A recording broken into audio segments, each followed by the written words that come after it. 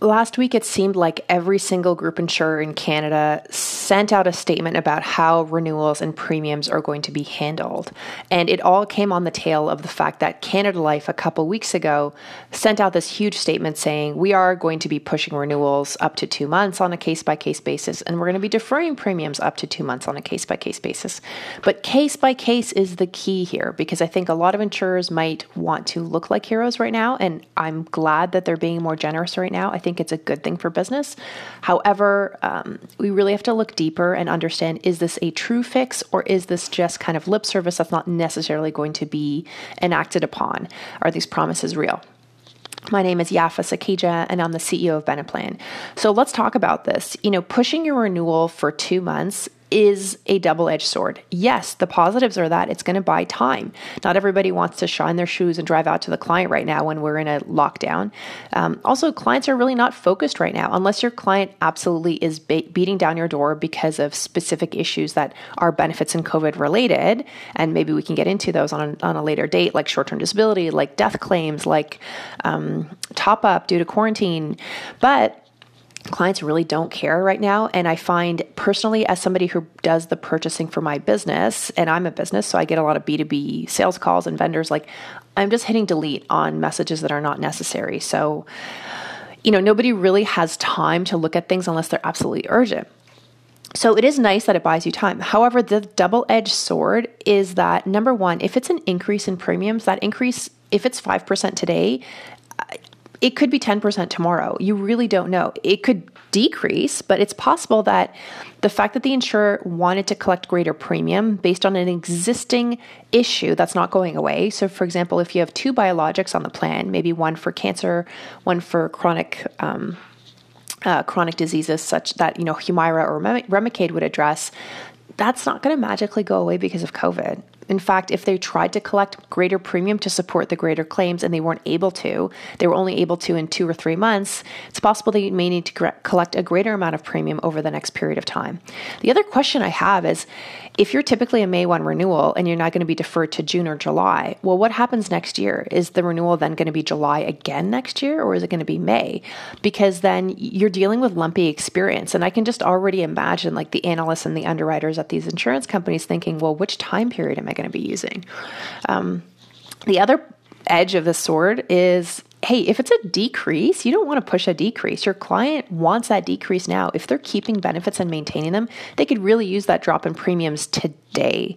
So if you're pushing it, it's a two-way street. What I've seen some brokers say is, hey, X Life or Y Life or ABC Co, Mutual, whatever, these insurance shall remain nameless right now, are saying, well, yeah, we're going to push your decrease, but it's a decrease. So do with that what you will.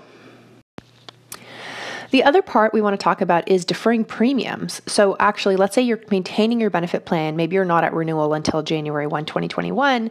However, if the client's saying, well, I really can't pay my premiums, what are my options?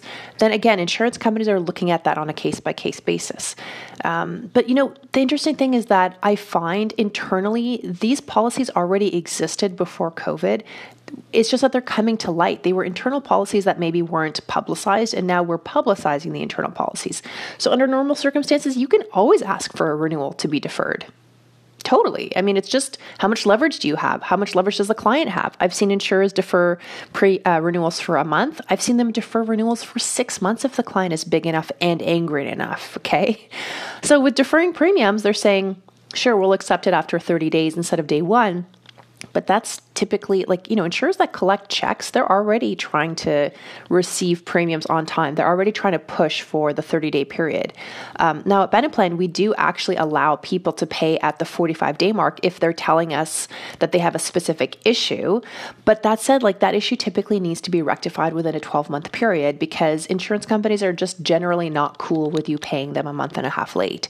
And the reason is because it's not insurance. If you listen to the Experience Rated episode, this is a cash-based benefit. It's almost like hiring someone to do payroll. You're handing them $1,000 so that they can hand your employees $995. I mean, I'm being facetious, but that's it. So, if somebody's saying I need premiums deferred, On the plus side, it could be a huge help. If this is hopefully a temporary period, then absolutely, let's help your clients get into a period where they're pushing out their premiums as far as possible.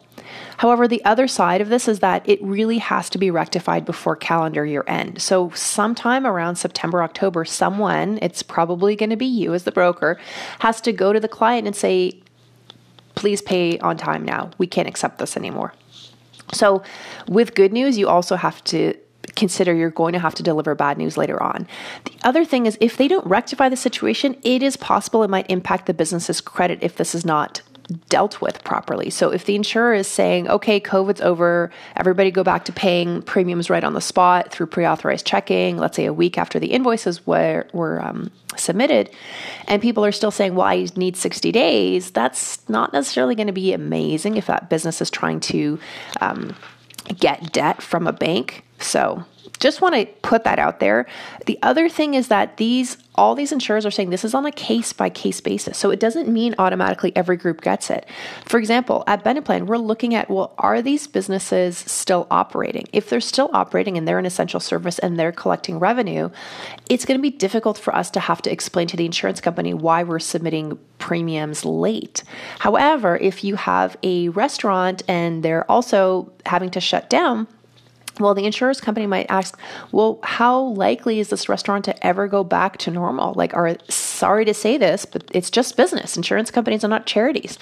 They're going to want to know, well, is this business ever going to pay that premium, or are they just going to stop paying, accrue claims for 2 months and cut it off? So that's why things are done on a case basis. Now, that's why it's important to have a really great relationship with your client to understand how are you doing, what is your runway. The better you talk and the more you over-communicate, the more you can over-communicate with the insurer and hopefully get those exceptions done for you.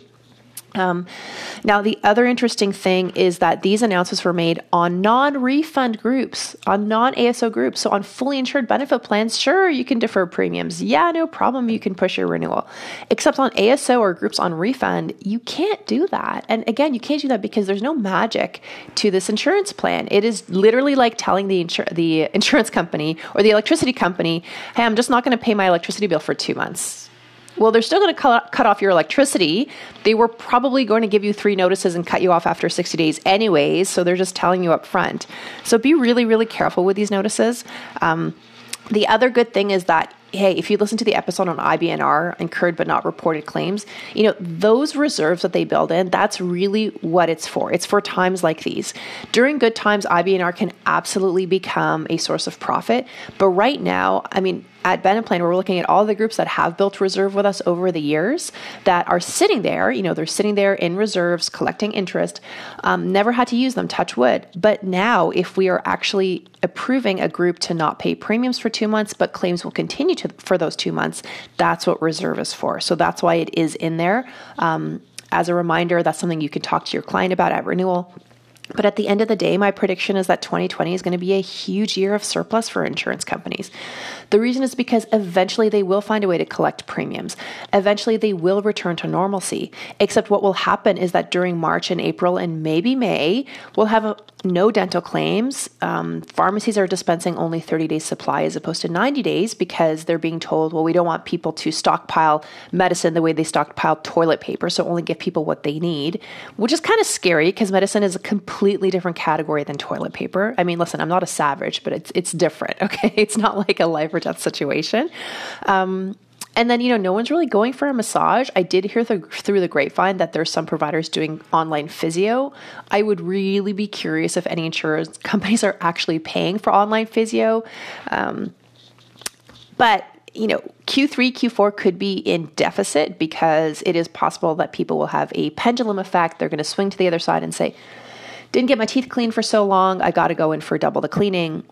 But I'm humbly going to say, well, that's why you have a scaling unit max in the plan anyways. You can't really go too nuts on it.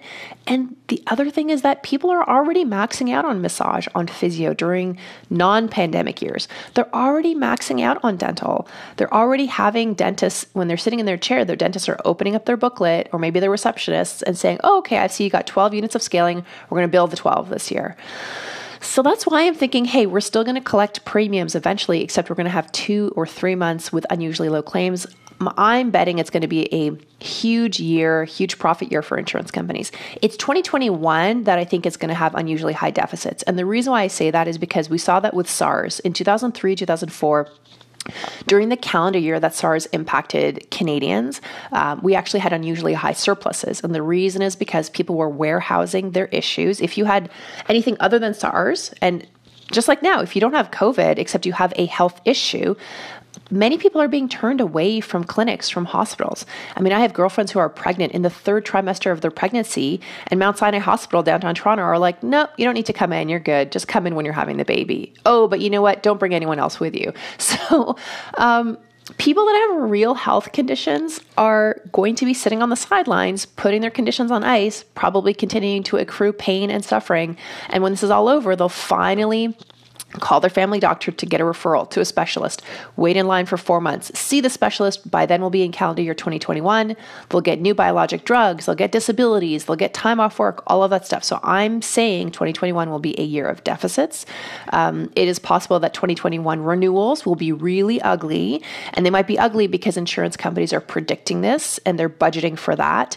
They could also be ugly because we don't know how many businesses are going to go under this year. I mean, while I'm saying I'm predicting a surplus in 2020, that's best case scenario. Worst case scenario, if we have a lot of businesses go bankrupt, well, just like what we saw in 2008, 2009, in those years, we had huge deficits because companies that go bankrupt, go under, they don't pay their premiums. They just leave, and they leave a whole bunch of claims behind them that need to be paid because they were incurred before the date of termination. The other issue is with layoffs. If we have more businesses doing layoffs, that's going to cause more deficits because people who know they're out of a job are going to absolutely make sure that they recover those funds from the plan, whether it's in an on-side way that's honest or whether it's in a fraudulent way, like getting a receipt from an orthotic specialist so that you can bill $500 through the plan. And I'm telling you right now, insurance companies are not properly set up to deal with that kind of fraud unless they have really fabulous AI, and I know one of them does, or if they have an army of people manually eyeballing and scanning claims and also looking out for that. So be very, very wary, very careful. It is important that even if you're not collecting the renewal or collecting the premium right now, you talk to your customer, talk to them, tell them what you're predicting, ask them how they're feeling, call them every week. Even if they don't respond, they're going to see that you're checking in, and that's important. You have to be there for them when they need you. So that is my rant for today. I hope you get outside, enjoy some of the fresh air and some of the sunny weather today. If you have any questions or you want to hear a different episode, please feel free to reach out at benaplan.ca. You can find me on LinkedIn. My name is Yafa Sakeja. My name is spelled Y-A-F, like Frank A, if that matters to you. So you can type in Yafa Benaplan. You can shoot me a note and ask me if you've got any questions that you'd like to hear on the next episode. Other than that, wash your hands, stay safe, and we'll talk to you soon.